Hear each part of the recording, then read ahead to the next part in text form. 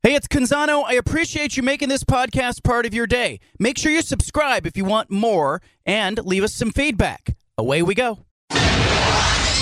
Initialize sequence. Welcome to The Baldcast, a production of John Canzano's Bald-Faced Truth. Back to The Bald-Faced Truth with John Canzano on 750 The Game.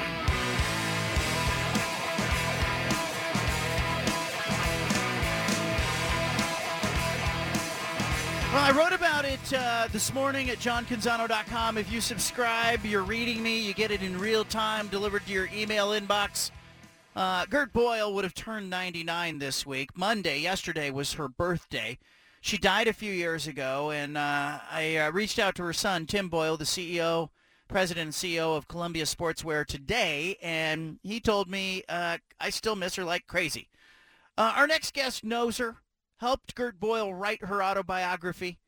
If you haven't read the autobiography, I encourage you to take a look at it. It's called One Tough Mother. And Carrie Timchuk of the Oregon Historical Society, the executive director there, a guy with a rich history in our region, worked for and worked with a whole bunch of important people. Carrie Timchuk joining us to talk about Gert Boyle. How are you doing, Carrie? I still miss her like crazy, too, just like Tim does. She was, a force of nature. The Oregonian once described her as the patron saint of Oregon, and I think that's a great description of her. Now, give me an idea, because you got to go through that process of writing a book with her. What was the process of trying to, tell the story and help her tell her own story like for you? Well, it was just so damn much fun. I mean, I didn't know her at all, and they had been looking for someone to help her tell her story. And Peter Bragdon, who was Columbia's legal counsel, knew me and knew I had helped my old bosses, Bob and Elizabeth Dole, with some books. And he called me up and said, "Come out and meet her and see if you're a match." And I went out, and we were friends at first sight and just had so much fun. And I just took her through her life, tape recorded her, asked her questions, describe her life. And she, the book, as she said, is just like her, short, sweet, to the point. And it's just her story and her words. And what a story it is. Yeah, when you look back at it, and I've talked to Tim, her son, about this. It's 1970. Her husband passes away. He has a heart attack. It's a sudden death.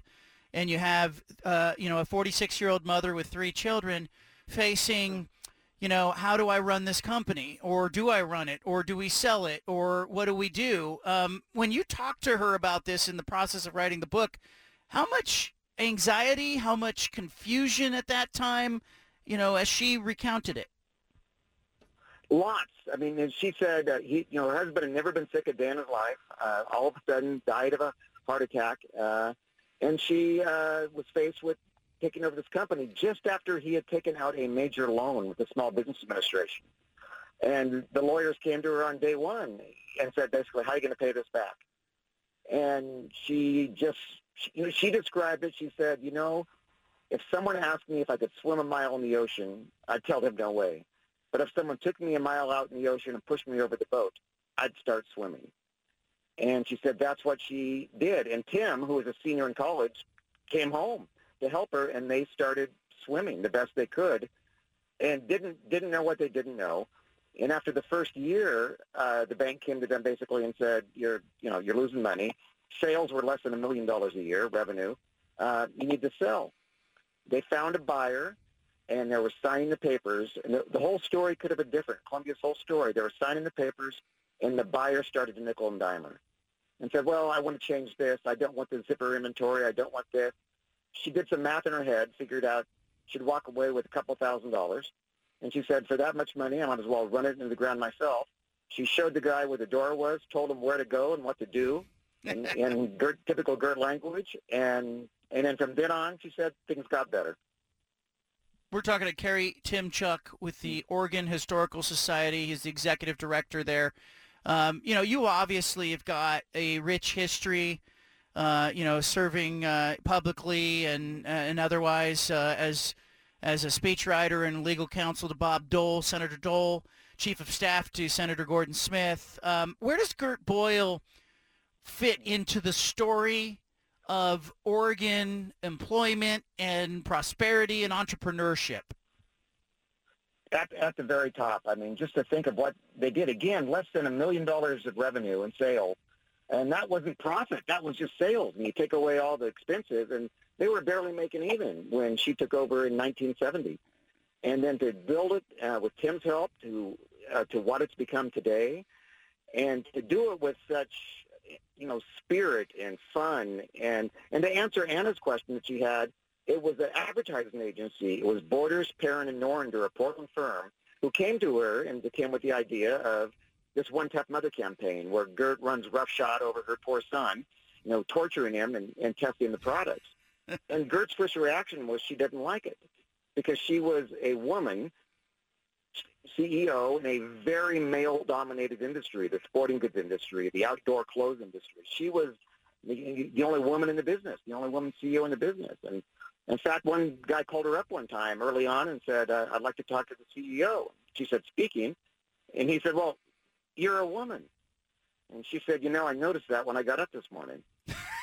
And they thought highlighting the fact that a woman was in charge wouldn't be good for the business. But they tested out the ads, saw the reaction to them, and went with it, and that really helped change the picture, along with the same boat that lifted, the same tide that lifted Nike, being able to dress more informally, to dress for the outdoors, to not be in a suit and tie all the time.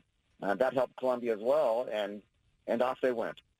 I heard the story today. I kind of wrote about the kidnapping attempt and then the police chief stopping by her house. Absolutely true. Yeah. Yes, it's absolutely true. Give me though the recount. Like when the police chief comes by, is Gert really at the kitchen table having a drink, or what is it? Was it the night of the incident? When was it?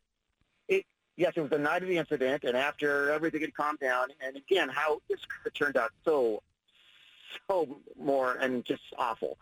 But because of her quick thinking of ringing the silent alarm and the police getting up there, but it was at the end of the night, the kids were there, trying to everything was kind of calm, and the police chief of West Lynn said, I just came by one more time, Mrs. Boyle, to make sure everything was okay. And she looked at him and said everything was okay until you came in with that North Face jacket on. And only Gert would be able to think of that. And she took note. She was watching back in the last, not this most recent governor's campaign, but the one before that when Kate Brown was running for re-election. There was a commercial, and Kate had a Patagonia on in the commercial. And Gert called me up and said, have you seen the commercial? And I said, what commercial, Gert? And she said, Kate Brown's. And she's wearing a Patagucci. I said, you mean a Patagonia? She said, yes, a Patagonia. And she said, you need to call her and tell her that she should be wearing Columbia or at least an Oregon product. And I said, Gert, you call her. And she said, no, you know, Kate, you call her. So I ended up calling the governor and told her she owes Gert an apology. And the Governor Brown, to her credit, called Gert up and said, you're right, I should have been wearing an Oregon product. I love that. Gary Timchuk with us, Oregon Historical Society. Look, I'm nostalgic. I've got great respect for people who have pulled up the bootstraps and found a way. Gert Boyle, not just a pioneer, not just a great leader, but like very adaptable human being. I mean, she showed that, it takes smarts, it takes guts, it takes, ingenuity. It takes, but it takes real leadership. She was a leader, wasn't she? She was a leader, and it was she did what they needed to do to survive. And she, and what I loved about her is that even after they became successful, she was still the same person. You never would have known, how successful they were. And back when they were just barely making it, I mean, she watched every expense account. She signed all the expense checks. And the same thing happened when they were successful. If you got a call to come into her office after you got back from a sales trip, she was going to question whether, did you stay in this hotel? Why, was there a cheaper hotel? How much, this restaurant, that was pretty expensive. She was watching the pennies. And because she said she watched them when they were just barely making it, and she did to watch them again when they were successful. and her sense of humor. She loved saucy jokes. She called me all the time with the latest joke, and just was a. And nobody was Gert Boyle better than Gert Boyle. And to see that, I traveled with her a lot and went around and was out to dinners with her, and to see the reaction of people when they saw her, they just smiled instantly. And they always asked me, is she the same person that you see on the commercials? And she was tough, she was exacting, but a heart as big as anything. A philanthropist. Of course, she famously gave $100 million to the Knight Cancer Institute. She tried to do it anonymously, didn't want any credit for it, but when the press started to nose around to get closer to the truth, she had a press conference with Dr. Drucker up at the OHSU and said, yes, I'm the one. I gave $100 million, and one of the reasons I wanted to do it was to prove that there are women philanthropists as well, and women could give money just like men could. 99 she would have been this week. I'm glad that her legacy continues. Her son Tim now running the company as the president and CEO. I think, some of the response I got today, Carrie, was from people who said, it's great to see a family continue to run a business even of that magnitude, to see the involvement of the Boyle family. Can you speak to that a little bit maybe? I mean, I know you're close with the family in general. No, absolutely. And Gert would tell you that one of her best accomplishments was her kids. 3 kids. Tim, of course, is at the company. Sally Bainey, who also a very successful business person in her own right, who owned Moonstruck Chocolates for a while. And Kathy Deggendorfer, the artist in Sisters, Oregon, and they all now have foundations. They are generous philanthropists. They're involved in their community. They just, picked up from Gert and really want to make a difference in Oregon. And Gert loved Oregon. She gave to so many causes. From Special Olympics Oregon was one of her favorite causes, to CASA, and the kids have picked that up and couldn't be any more generous to the state. We're lucky to have Columbia, and Tim is one of the most respected executives in the state, CEOs, and just couldn't be a better person. And they inherited their mom's sense of humor and their mom's love of the state. And, of course, one thing you didn't mention, John, was she barely made it here. 13-year-old, escaping her parents, escaped from Nazi Germany in the nick of time. They were Jewish. They saw what was going to happen over there, and they got out in the nick of time, and some family members didn't get out. Carrie Timchuk is our guest. I really appreciate you coming on, especially on short notice. I reached out to you just before the show today because I felt like, I could talk about Gert Boyle, but I really wanted somebody who knew her and worked closely with her on her book to join us. I did not know you were a 4-time Jeopardy champion. That you should lead with that. It's true. It was quite a while ago, but yeah, Alex Trebek was the host, and it was a good time. So lots of useful information finally came to help me there. John, Gert had 2 mottos that she loved to say all the time. One was a little more serious. It was do your best today, and if you don't do your best today, then do better tomorrow. And she lived by that. And her other motto was early to bed, early to rise, work like hell, and advertise. Love that. It speaks to her work ethic and whatnot. 4-time Jeopardy champion and the executive director of the Oregon Historical Society, Carrie Timchuk, is with us. For people who want to check out or get involved with the Oregon Historical Society, Carrie, how do they get involved, or what can they see these days? Well, online is www.ohs.org, and we are downtown Portland in the park blocks. 7 days a week we're open. We're free to all Multnomah County residents because of a levy that Multnomah County voters passed. We have a permanent exhibit, of course, a fabulous exhibit on Oregon history, and a very fun temporary exhibit there now to the end of the month from the Grammy Museum on the history of Motown.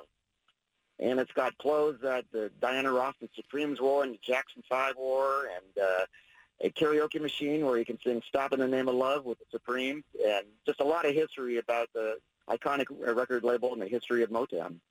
Love that. Carrie, thank you for joining us and helping celebrate Gert Boyle. who would have been 99 She this was week. she was one of a kind, and I just, like I said, I know Tim misses her, and all of Oregon misses her. She was indeed the patron saint of Oregon. There it is. Carrie Timchuk, Oregon Historical Society. Leave it here. You got the bald-faced truth.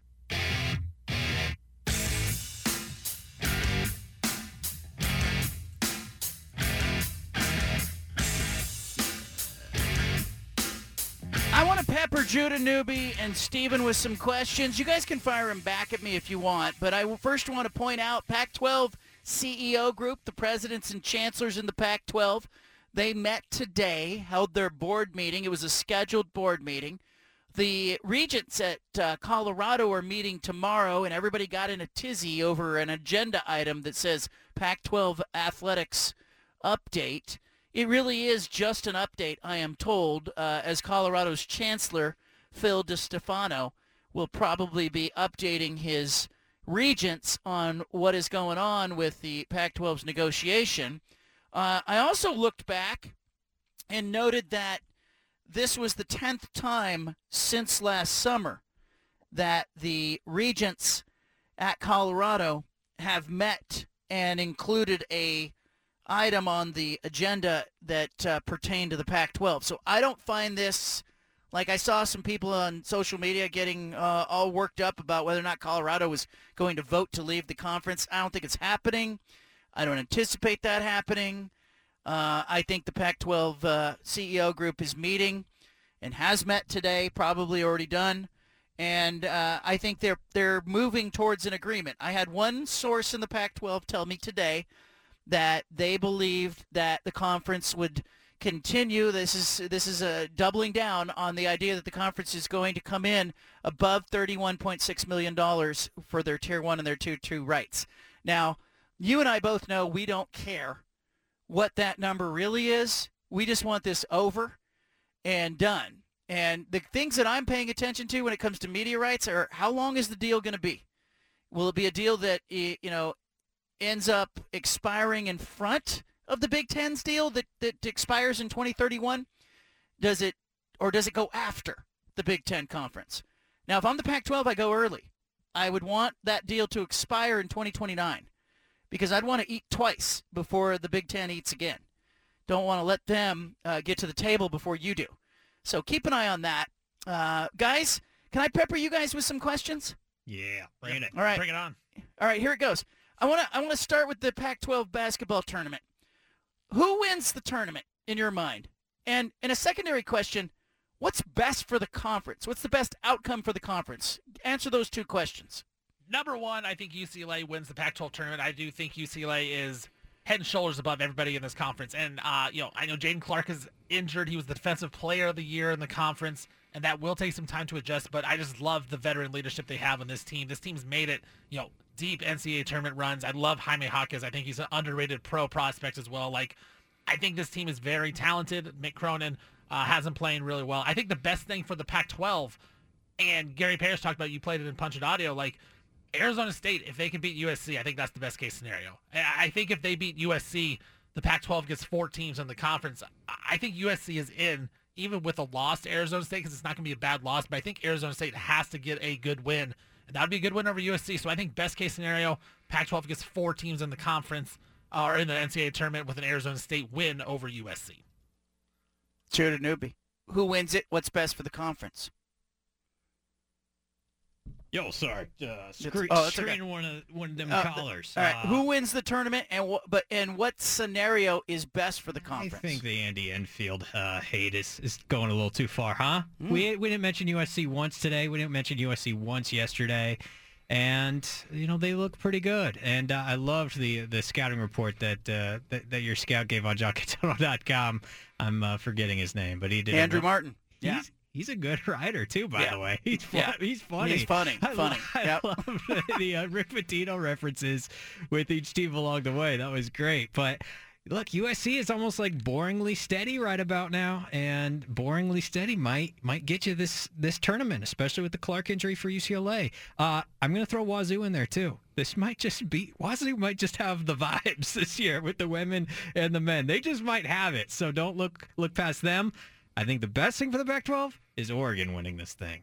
I'm not sure if you mentioned that, Stephen, but the best thing is Oregon, because then you get that Oregon brand back into the tournament, back into the dance, and it increases your overall number of selections for the tournament field as well. So it's a win-win. I'm with Jude on that Washington State pick. Like, I think that they're actually going to upset Oregon in that second round. They're playing really well. They could. Kyle Smith, I love him as a coach. I think they're playing really well. They got a great player, Mohamed Gay. I really like them in that second round. They got a lot of length. They got a good player. They got a good big man.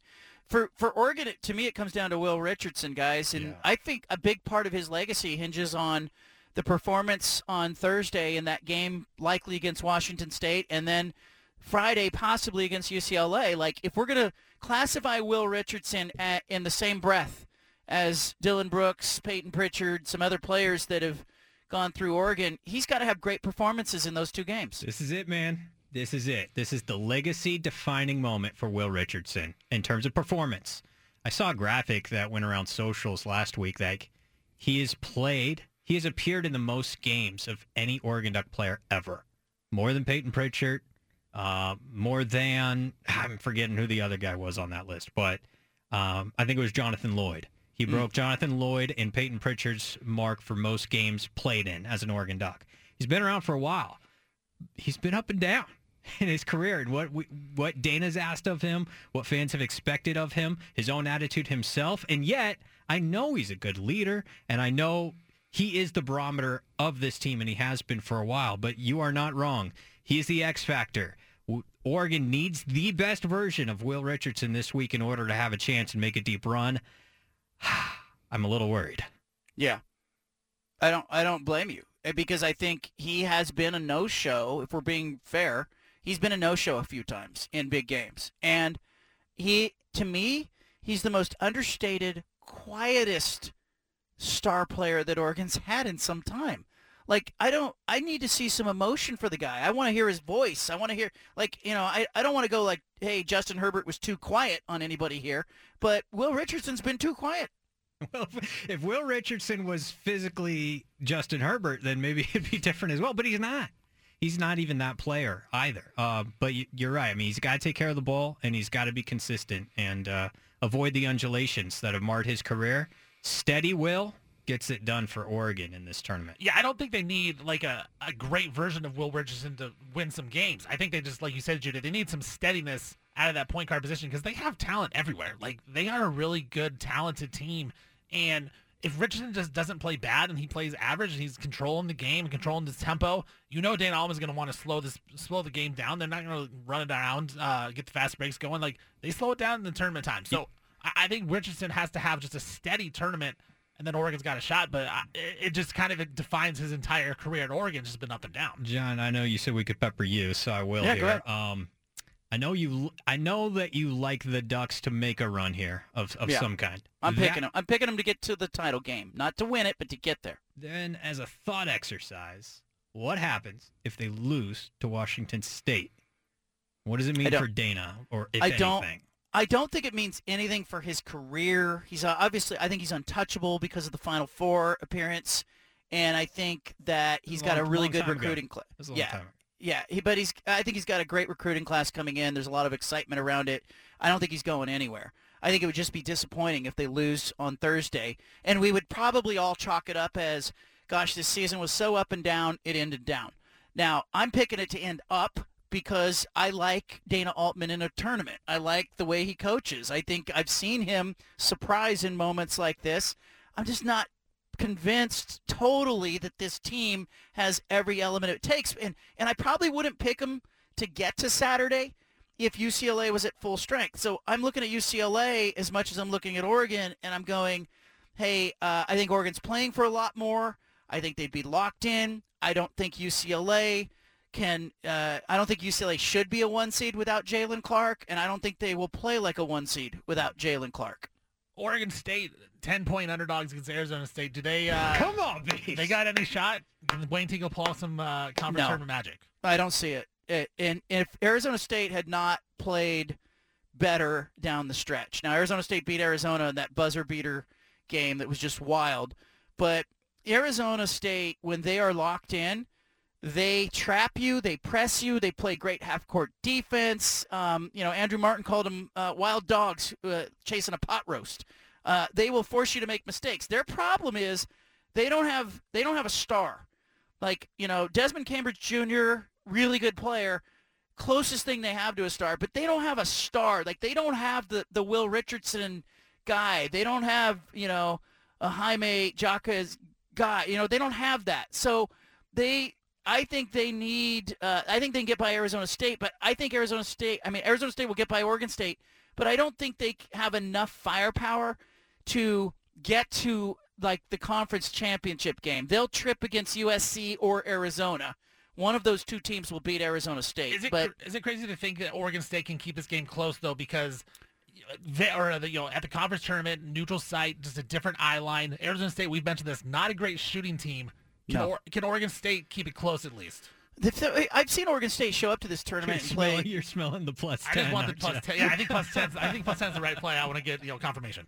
I think I don't mind that bet because I've watched Arizona State probably as much as anybody this year, and I've seen them lay some eggs. And Oregon State's not going to get Arizona State jacked for this game. Like, they're not. I don't think Arizona State comes into this game circling Oregon State saying this is our game, this is our moment.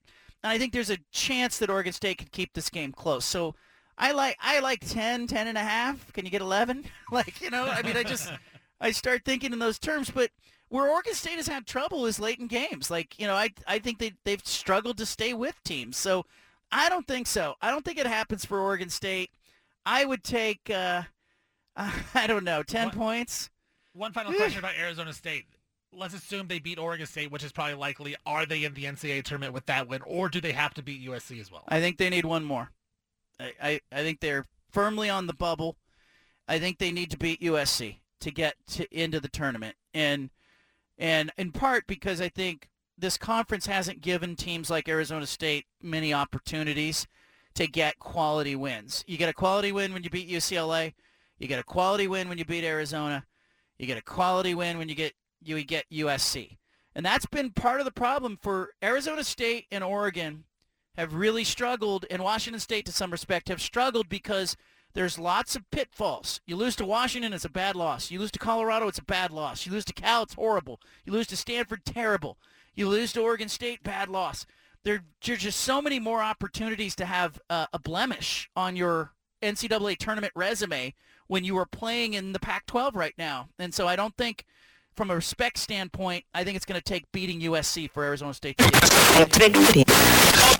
We interrupt this broadcast with a special announcement from the Bald Face Hey, sorry Truth to interrupt the Headquarters. podcast, but if you want to listen to more of the Bald Face Truth Radio Show, including more of this segment that you're listening to, make sure you subscribe on SoundCloud and iTunes to the Bald Face Truth Radio Show. Thanks for listening.